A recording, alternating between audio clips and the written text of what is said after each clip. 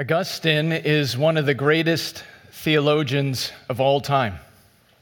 Born in 354 AD, but he lived a life of debauchery until he came to faith in the Lord Jesus Christ at the age of 31, which is a great story captured in his autobiography, Confessions.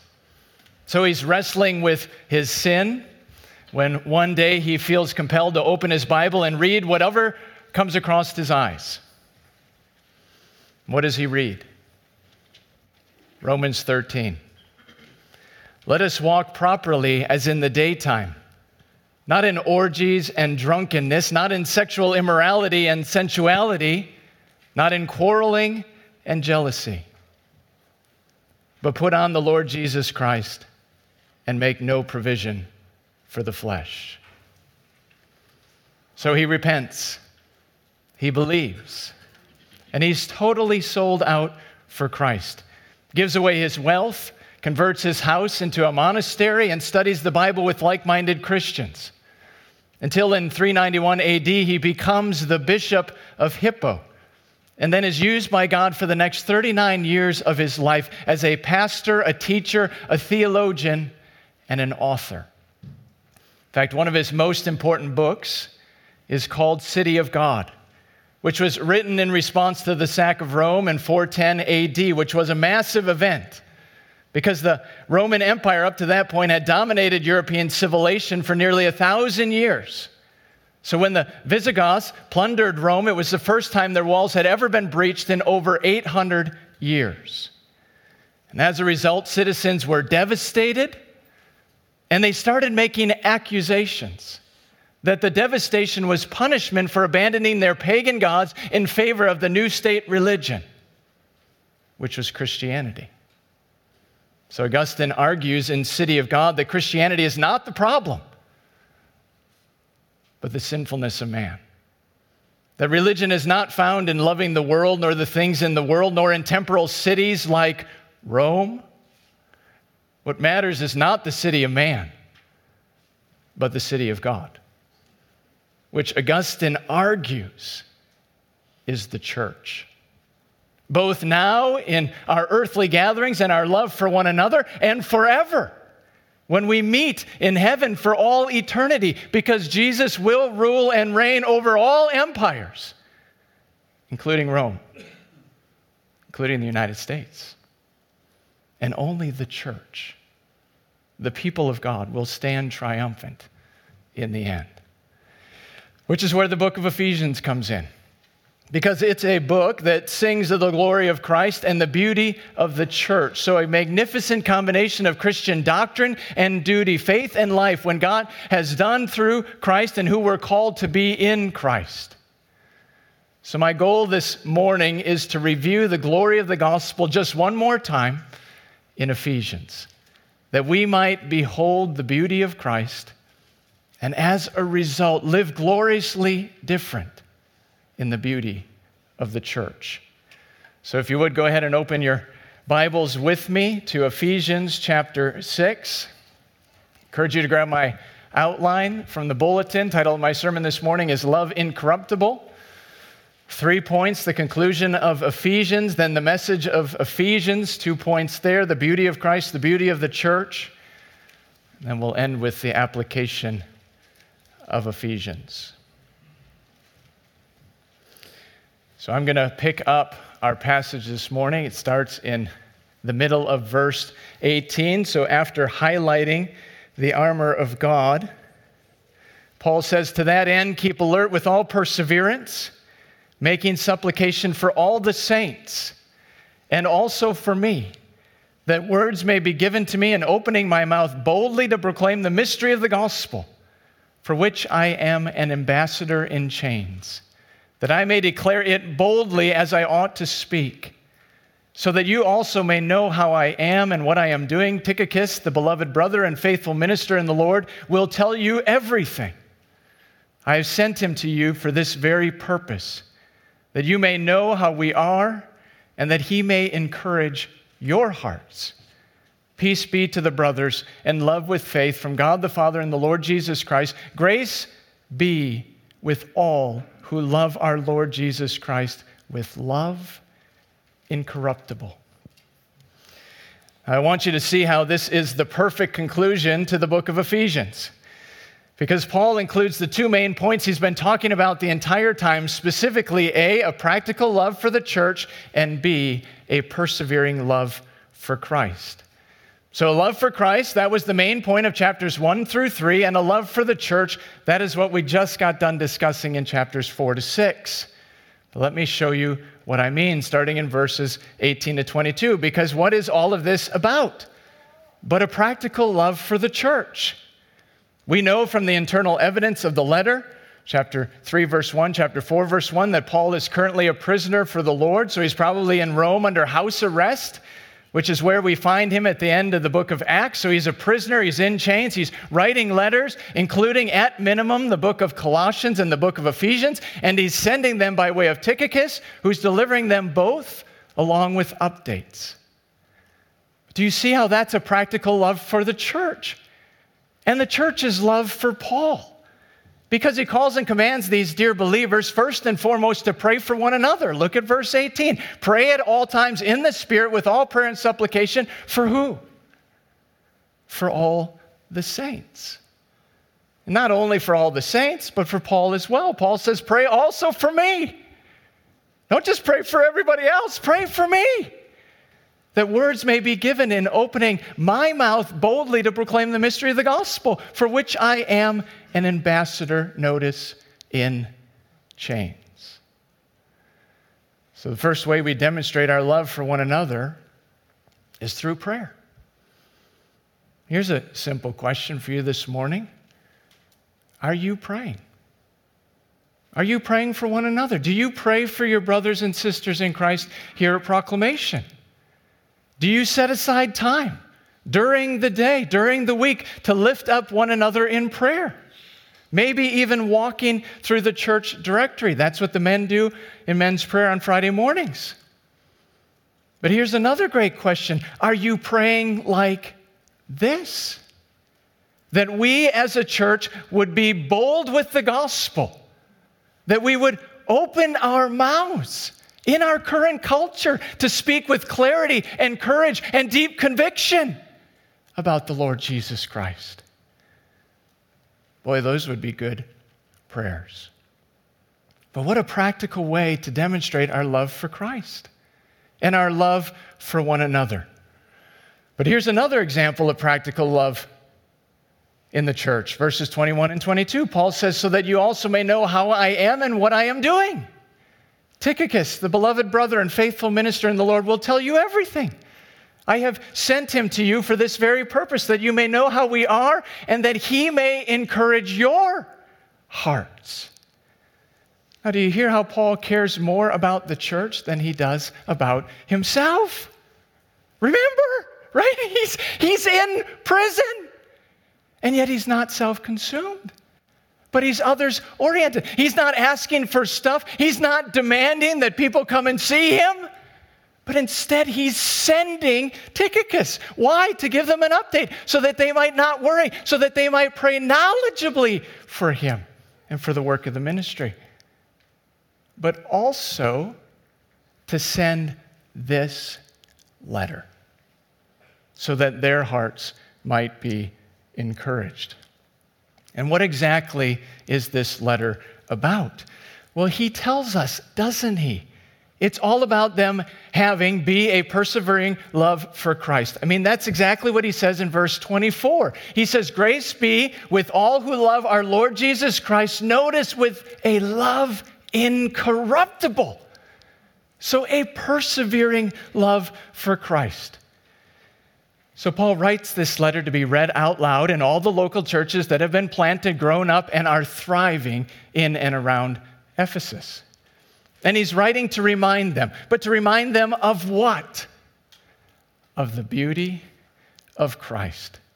The glory of the gospel and the joys that is theirs in Jesus. So it might motivate them to love one another all the more, resulting in the beauty of the church.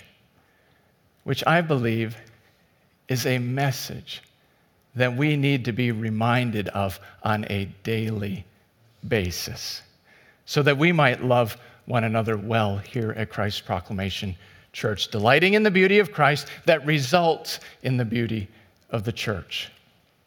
So knowing that Paul concludes Ephesians with the same ideas that motivated him to write it in the first place, that believers might have a persevering love for Christ that results in a practical love for the church, I want to walk through the book just one more time, that we too might glory in the beauty of Christ, that it might result in the beauty of this particular local church.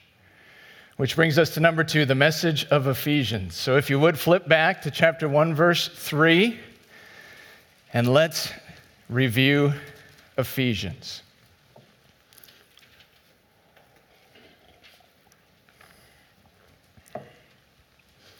Now, Paul comes right out of the gate, doesn't he? Chapter 1, verse 3, with a glorious doxological statement focusing on the beauty of Christ, which is, number 1, a work of the Trinity. So Father, Son, and Spirit, all three absolutely critical to our salvation because the Father ordains it, the Son completes it, and the Spirit applies it to our lives as a down payment for all eternity. So again, language I very much want you to remember, and I want you to hold on from the book of Ephesians. A salvation that the Father ordains, the Son accomplishes, and the Spirit applies. Look again at verse 3, chapter 1. Blessed be the God and Father of our Lord Jesus Christ, who has blessed us in Christ with every spiritual blessing in the heavenly places, even as He, the Father, chose us in Him, in Christ, before the foundation of the world, that we should be holy and blameless before Him, before the Father. In love, He, the Father, predestined us for adoption to Himself, to the Father, as sons and daughters, of course, through Jesus Christ, according to the purpose of His will, the Father's will, to the praise of the Father's glorious grace with which He, the Father, has blessed us in the Beloved, in the Lord Jesus. So God the Father predestined before the foundation of the world that we would be adopted into His family, that we would be sons and daughters of the Most High King. So God the Father, creator and sustainer of the world, the one who spoke creation into being, chose you, adopted you to be His child, set His affection on you, to be a son or a daughter in His family. Do you hear what I'm saying? God the Father ordained your salvation. But how did it happen? Well, it happened through God the Son, starting in verse 7. In Him, in Christ, we have redemption. Through Christ's blood, the forgiveness of our trespasses, according to the riches of the Father's grace, which He, the Father, lavished on us in all wisdom and insight, making known to us the mystery of the Father's will, according to the Father's purpose, which He, the Father, sent forth in Christ, as a plan for the fullness of time to unite all things in Him, in Christ, things in heaven and things on earth. In Him, in Christ, we have obtained an inheritance, having been predestined according to the purpose of the Father who works all things according to the counsel of the Father's will, so that we who were the first to hope in Christ might be to the praise of the Father's glory. So the Father ordains it to the praise of His glory, verse 6, and the Son accomplishes it to the praise of His glory, verse 12. But it's only in Christ that we have redemption. It's only in Him. How? Through His blood. Now just think about that whole idea of redemption. Because the essence of redeeming something, right, by definition, means that you buy something back. But we're not talking here about aluminum cans or glass bottles, are we? No, we're talking about people's souls. So God sets His affection on you, chooses you before the foundation of the world that you might be His son or daughter. But in order for that to happen, Christ has to lay down His life and die in your place. Why? So that He can buy you back and make you His own. And the picture in verse 8 is God pouring out grace upon grace, right? The text says God's grace lavished on us. So Niagara Falls kind of grace, pouring down grace upon grace, grace greater than all our sins. let me ask you, by whom do you feel the most loved this morning? My hope is your husband or your father are at least somewhere at the top of that list. But just think of all the affection and kindness and love and focus and delight that your husband or your father has in his eyes for you. Just think about that reality. But that's a drop in the bucket of what it looks like for God to lavish His grace on you. And it's not just affection, right? It's action. His love looks like something because God the Father ordains your salvation to the praise of His glory, verse 6, and the Son doesn't just try, doesn't just love you. No, He accomplishes it. He finishes it. He willingly redeems you. He willingly, joyfully buys you back through His blood so that you can be a child of God, adopted into His family as a beloved son or daughter, to the praise of His glory. Verse 12. And how does that get applied to your life? Well, through the work of the Spirit. Verse 13. In Him, in Christ, you also, when you heard the word of truth, the gospel of your salvation, and believed in Him, believed in who? Believed in Christ, were sealed with what? With the promised Holy Spirit, who is the guarantee of our inheritance until we acquire possession of it, of that inheritance, which is imperishable, undefiled, and will not fade away, reserved in heaven for you. The greatest gift you've ever been given is your eternal inheritance. That is only for you. It's yours. Has your name on it, right? It's sitting there waiting for you for all eternity. The Holy Spirit guarantees that inheritance until you acquire possession of it, to the praise of His glory. That's the work of the triune God to secure your salvation. The Father ordains it, the Son accomplishes it, and the Spirit applies it, which is absolutely beautiful. Did you catch how many times Paul says, in Christ? So for any of these things to be true, we have to find our identity in Jesus. He has to be first in our lives, has to be the priority, that it's only in Him that we live and move and have our being. So, quick question. Is your identity who you are at the core of your being in Jesus this morning? Or is it in other things, lesser things, things that won't last, things that won't endure to the end? Oh, I appeal to you. Find your identity in Christ. It's only in Him that you can have redemption, verse 7, through His blood, the forgiveness of your sins, the hope of heaven, according to the riches of God's lavished grace. What does Paul do next? He prays.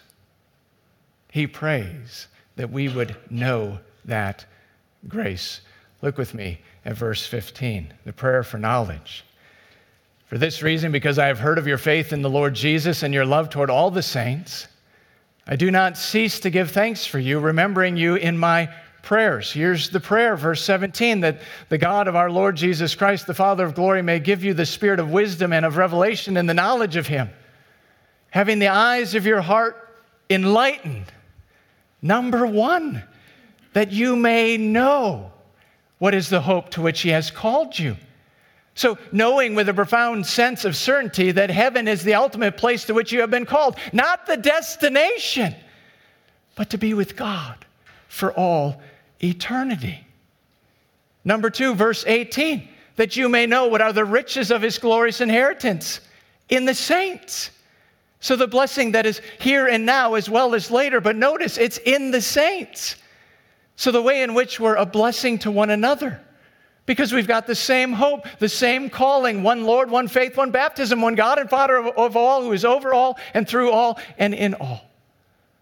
That's the riches that we have in the church.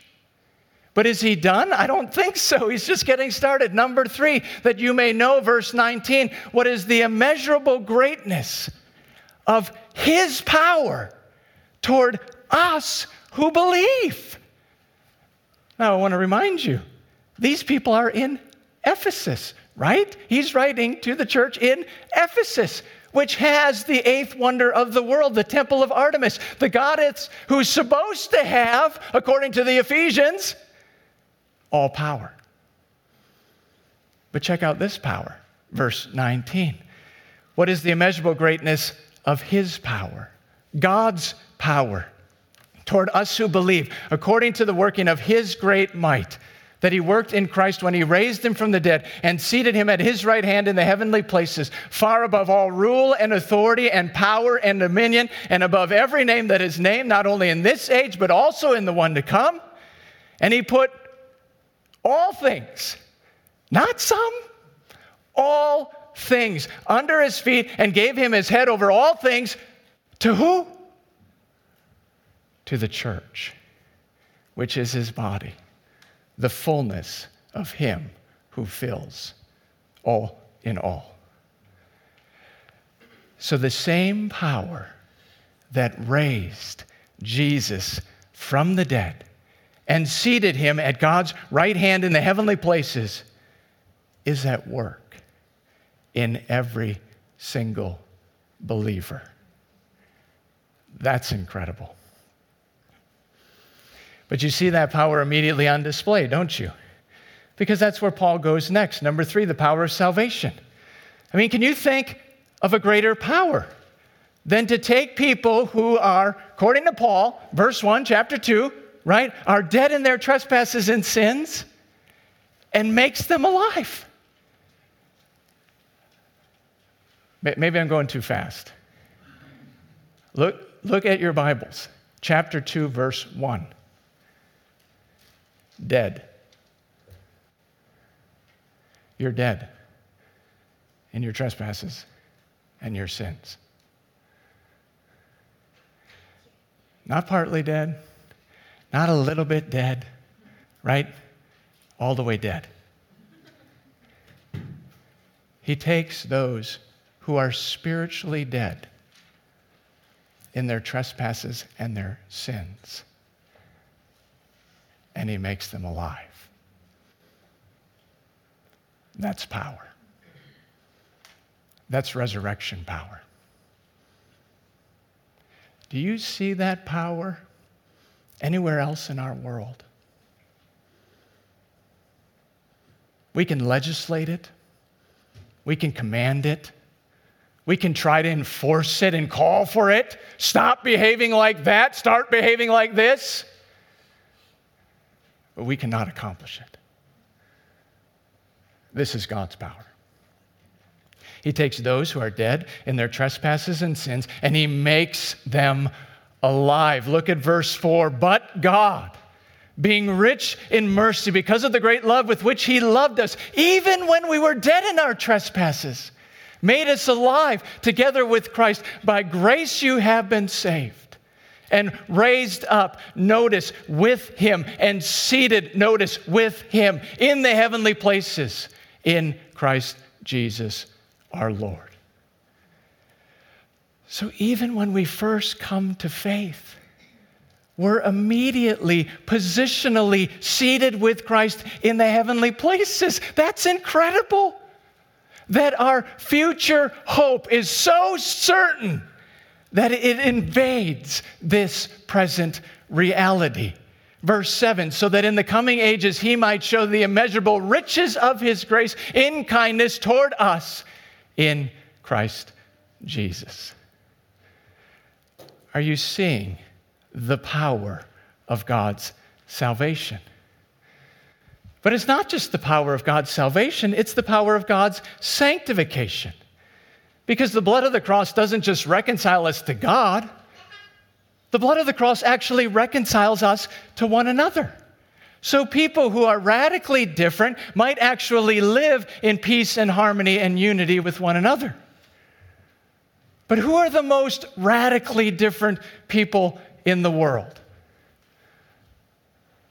You might be tempted to look at your spouse.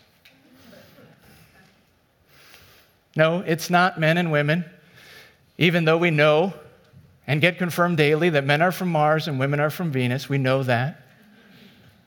And no, it's not Democrats and Republicans, although some would say they're from a whole other universe altogether. But it's Jews and Gentiles, which Paul immediately highlights in verses 11 to 22. That's number 4, the peace of Christ. But listen to the language, how it's directly tied to the beauty of Christ. Verse 11, therefore remember that at one time you Gentiles in the flesh, called the uncircumcision, by what is called the circumcision, that which is made in the flesh by hand. So radically different people here, right? One called the circumcision, other called the uncircumcision. Jews and Gentiles, total opposites. Verse 12, remember that you Gentiles were at that time separated from Christ, alienated from the commonwealth of Israel, and strangers to the covenants of promise. Here's the summary, having no hope and without God in the world. Verse 13, but now, in Christ Jesus, you who were once far off have been brought near. How? By the blood of Christ. For he himself is our peace, who has made us both one and has broken down in his flesh the dividing wall of hostility, by abolishing the law of commandments expressed in ordinances, that he might create in himself one new man in place of the two, so making peace, and might reconcile us both to God in one body through the cross, thereby killing the hostility. Are you catching the relational language here? Starting with the idea of being far off and being brought near. So Gentiles are no longer strangers and aliens, outcasts on the fringe, but are fellow citizens with the saints and members, relationally, think that way, of God's family. How does that happen? Verse 13, by the blood of Christ, who is our peace. Now, is Paul talking here about inner peace? Is he talking about peace of mind or peace in your own soul? No, he's talking about peace with one another, peace between people who are radically different, far more different than any of the people sitting right next to you this morning. Jesus is our peace, our relational peace. And because of the glory of the gospel, he empowers us to be reconciled to one another, breaks down the dividing wall of hostility, and creates in the church one new man. He's creating a whole new humanity. Again, the beauty of Christ that results in the beauty of the church. In fact, I would suggest you cannot separate the beauty of Christ from the beauty of the church. Which is what Paul says next. Number 5, the mystery revealed. This should blow your minds. Unbelievable. Let's pick it up in Ephesians 3, verse 6. Paul says this mystery is that the Gentiles are fellow heirs, members of the same body, and partakers of the promise in Christ Jesus through the gospel. Of this gospel I was made a minister according to the gift of God's grace, which was given me by the working of his power. To me, though I am the very least of all the saints, this grace was given. What grace, Paul? To preach to the Gentiles the unsearchable riches of Christ, and to bring to light for everyone what is the plan of the mystery hidden for ages in God who created all things. Here it is, verse 10. So that through the church, the manifold wisdom of God might now be made known to the rulers and authorities in the heavenly places. This was according to his eternal purpose that God has realized in Christ Jesus our Lord, in whom we have boldness and access with confidence through our faith in him. Do you understand what he's saying? He's arguing that the church has always been the Father's plan. He says, so that through the church, the manifold wisdom of God might now be made known. This was according to God's eternal purpose that he has now realized in Christ Jesus our Lord. So our salvation that the Father ordained, the Son accomplished, and the Spirit applied to each one of our lives, the beauty of Christ was always intended to result in the beauty of the church. That was God's eternal plan. So what does that mean for us? Well, it means that according to the Bible, there is no Christianity apart from the church. There is no isolated, just me and God kind of a Christianity.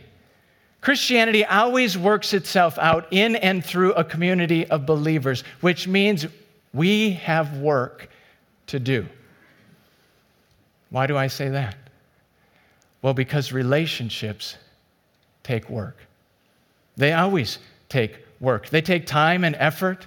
They take understanding and stepping on one another's toes. They take arguments and apologies, forbearance and forgiveness, communication, asking good questions, listening, trusting one another's answers. Relationships take work. In fact, I was thinking about it this week. Do you know what relationships are like in my home? They're like my son, Jeremiah, walking around my house. Now, please don't misunderstand me. I love Jeremiah very much. I talked to him about this illustration. His feelings are not going to be hurt. You don't need to look at him while I'm telling you the illustration. He's going to be laughing. He's going to say, this is what he says. He's like, that's true. That's true. Okay? Here's how I lovingly, kindly, graciously refer to Jeremiah in my house right now at this age. He's my walking wrecking ball. That's what it seems like to me, right? Why do I call him my walking wrecking ball? Well, because he breaks. To me, seems like literally everything that he touches. I'll give you a quick example, right? This week, I gave him a watch, a really, really nice watch, an Iron Man watch, so that we could work out together over the course of this summer. And in one day, I gave him the watch, same day, took the watch, put it on, walked away, came back to me. Broken. How do you break an Iron Man watch? How do you even do that? It's an Iron Man watch, but apparently it's not a Jeremiah James watch. That would be a whole nother level of watch, wouldn't it? Here's my point. JJ is a walking wrecking ball. And everything that he touches breaks and requires me work. But that's what relationships are like. Relationships always require work. Here's the hard part of my analogy.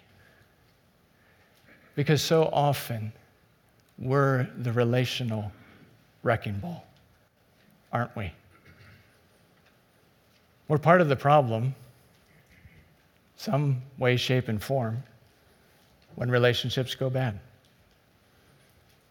By the way, that's why Paul says in chapter 4, verse 31, let all bitterness and wrath and anger and clamor and slander be put away from you. He doesn't say, let all bitterness and wrath and anger and clamor and slander be put away from everybody around you because you live perfectly righteous and always kind and gracious and loving to everybody else. No, he says, let all bitterness and wrath and anger and clamor and slander be put away from you and me, along with all malice. That's the hard work that we need to do. Being kind to one another, tender-hearted, forgiving one another, as God in Christ forgave you. So again, the beauty of Christ results in the beauty of the church. But that takes work, doesn't it? But because we've been forgiven of our sin, reconciled to God for all eternity, because we know that we've been blessed with every spiritual blessing in the heavenly places in Christ Jesus, our Lord. We're motivated, and we want nothing more than for God to be glorified in the beauty of this particular local church, which is absolutely beautiful when it happens. But it does take work. That's why Paul starts off chapter 4 the way he does. Look at chapter 4, verse 1. He says, I therefore, a prisoner for the Lord, urge you. I urge you to walk in a manner worthy of the calling to which you have been called, with all humility and gentleness, with patience, bearing with one another in love, eager to maintain the unity of the Spirit in the bond of peace. So this is clearly, number one, the call to unity. But I just want you to think about the hard work needed to maintain relationships in the church. Paul says, I urge you, I encourage you to walk, to keep going, to keep working. But how? With all humility. So not consumed with self, not arrogant, not thinking more highly of yourself than you ought, but thinking more highly of other people, appreciating their gifting, so how great they are, not how great you are. My goodness, that's a full-time job in and of itself, isn't it? Then he says, with all gentleness and patience, bearing with one another in love. Now, what does it mean to bear with one another? It means to recognize people are different than you. They're not right. They're not wrong. They're just different. They have preferences that are different than your preferences. So really just the ABCs of relationships. A is the fact that we accept and we appreciate people who are different than us.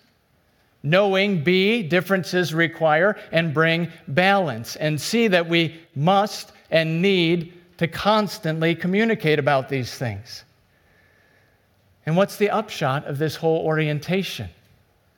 It's unity and it's peace.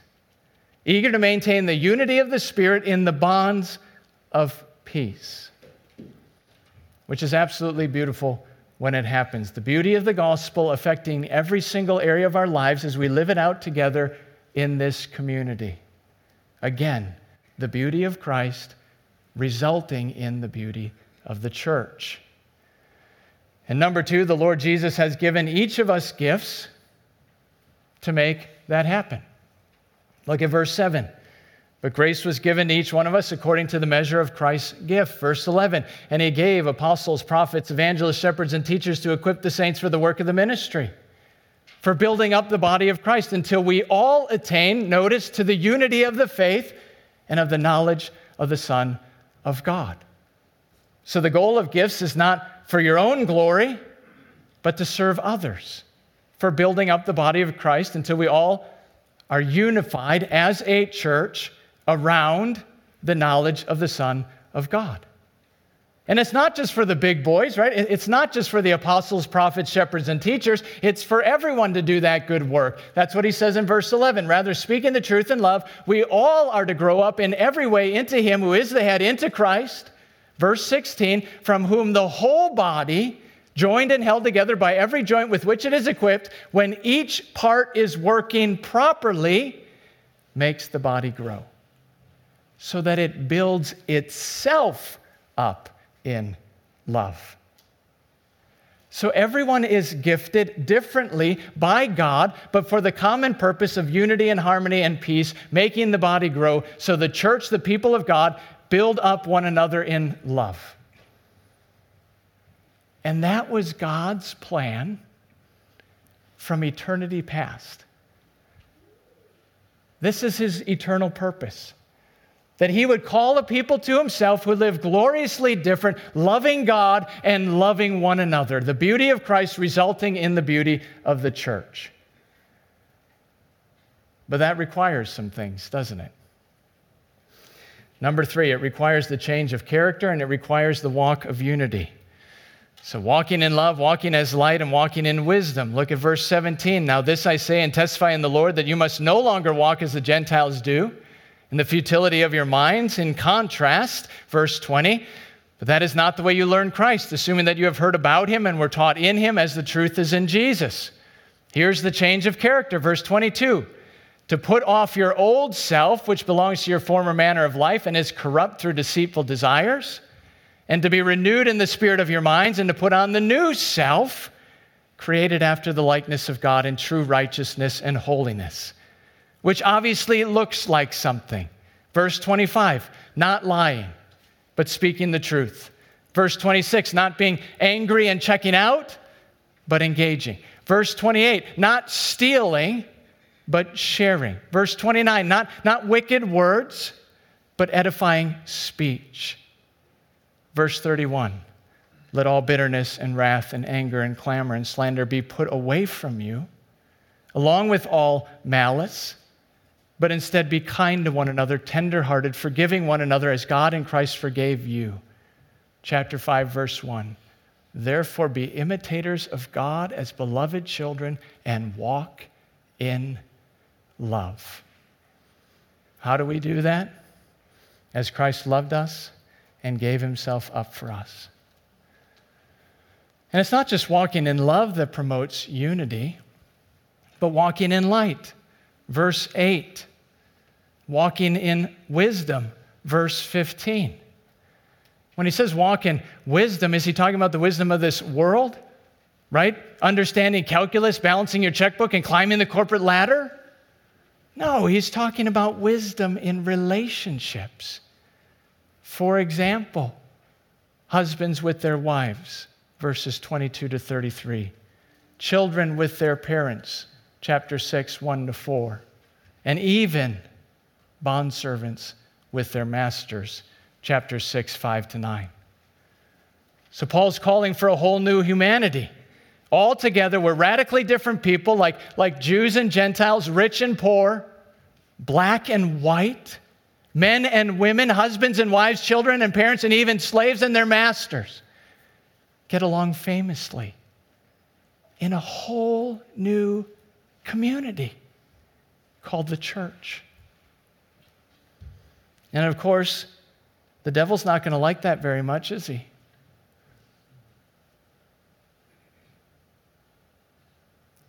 He's going to wage war against that reality, isn't he? Which is why Paul transitions in chapter 6, verse 10. And he says, finally, be strong in the Lord and in the strength of his might. Put on the whole armor of God. God's armor, not your armor. Put on the whole armor of God, that you may be able to stand against the schemes of the devil.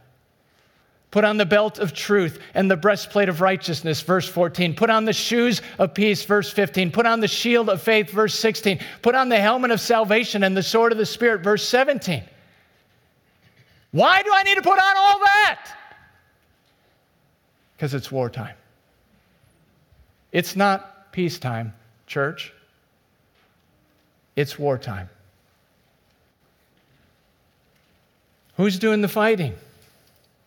What exactly are we fighting for? Well, be clear, Paul is still writing to the church. He didn't shift gears in chapter 6, verse 10, and he said, hey, to you individual, I just want to say to you. No, he's writing to the church. He's still writing to the church. He's writing to us corporately, to the saints in Ephesus who are faithful in Christ Jesus. This is not an individual Christian putting on individual armor of God. No, it's the church, gathered together as the people of God, standing firm against the schemes of the devil, who's a liar and a deceiver, the one who comes only to steal and kill and destroy. John 10:10. And look around, because he's doing a pretty good job, isn't he? Tearing down the church. But how? What's his strategy? Well, I believe it's through two efforts. Number one, false doctrine, declaring things that are not true. They're always close, though, aren't they? There's part truth in them, but that's not whole truth. That's what makes it compelling. And it perverts the truth, and it pulls you away from the truth. False doctrine. Then here's a second scheme. Us fighting internally with ourselves. Either way, he doesn't care, right? He's not like, well, I want to have a balanced approach strategy here. He doesn't care. He doesn't care which one is most effective, false doctrine or fighting amongst ourselves. Either way, he doesn't care. As long as we're not proclaiming the good news of the gospel so that other people can come to faith and grow in grace. How does he do that? By bringing disunity. Just think with me about this. It's so true and it's so relevant. He brings disunity so that the church becomes ugly. The church is supposed to be glorious, right? They should see our love for one another in glory in the reality that God has transformed these people. Even though they don't know each other at all, they come from radically different backgrounds, and yet there's a love for one another that cannot be denied. But when there's disunity, the church becomes ugly, which in turn causes the message to be tainted.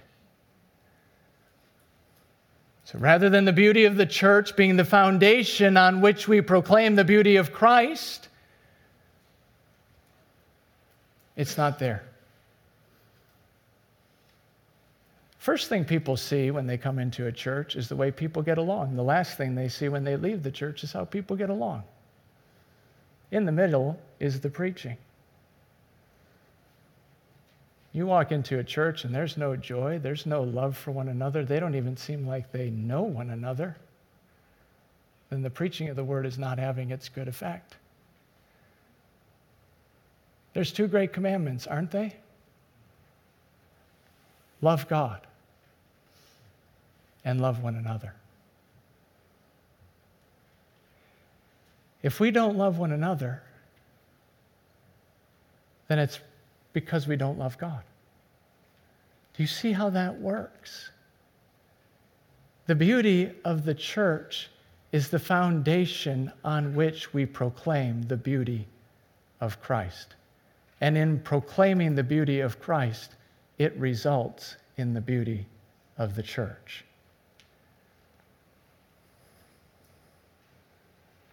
So what do we do with all that? What do we do with the book of Ephesians before we transition into 12 reasons Jesus came to die this summer? What do we do so that this sanctuary this morning does not become an amnesia room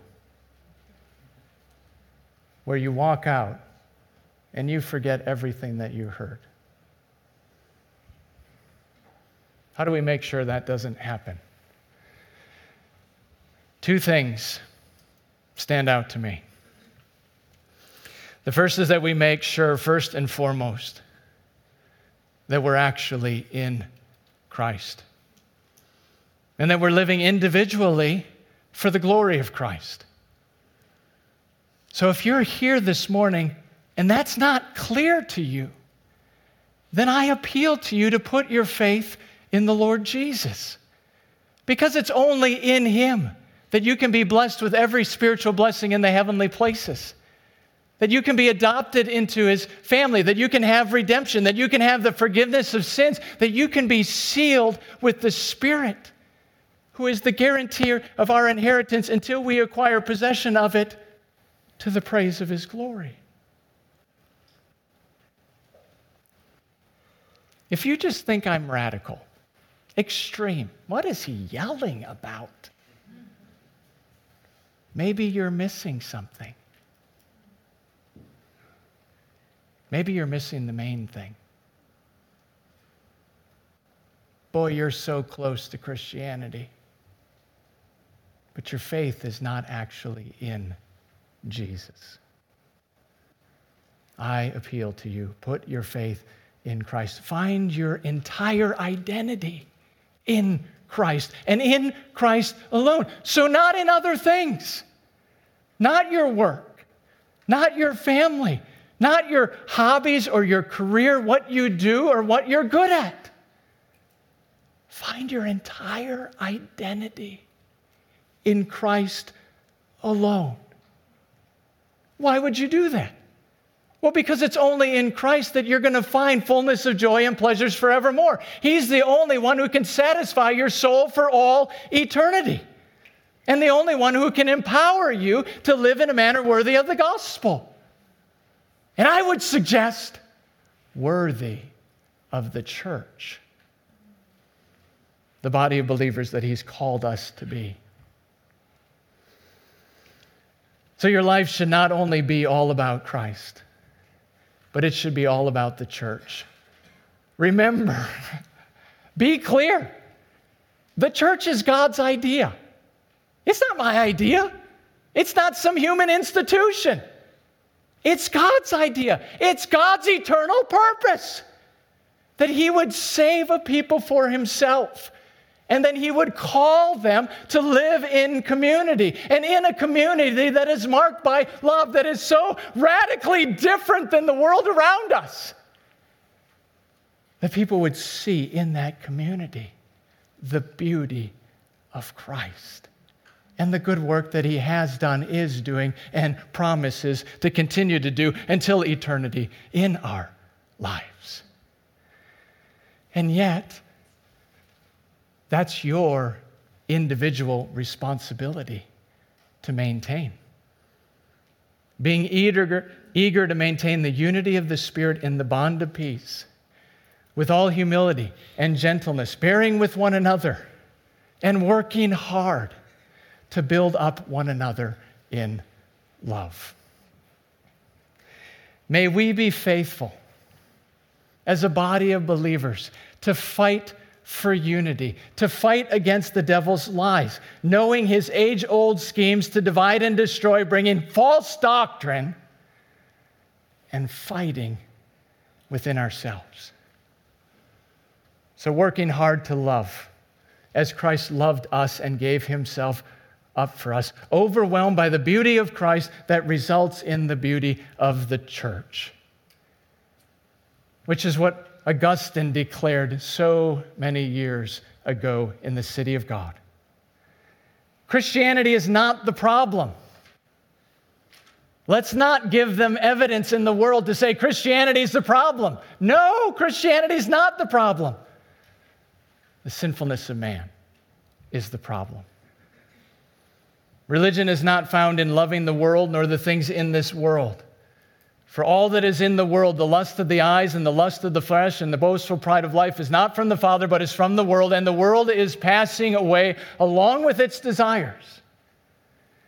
But the one who does the will of God, lives for the city of God, will abide with God as the people of God for all eternity. Jesus will rule and Jesus will reign over all things, over all empires.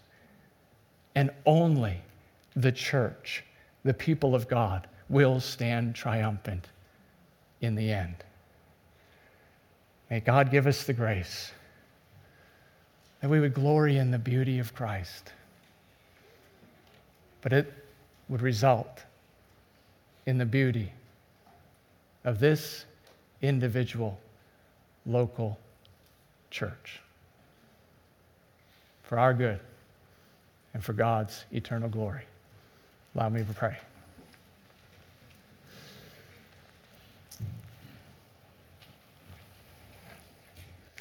Father, we're asking that you would do a good work here this morning.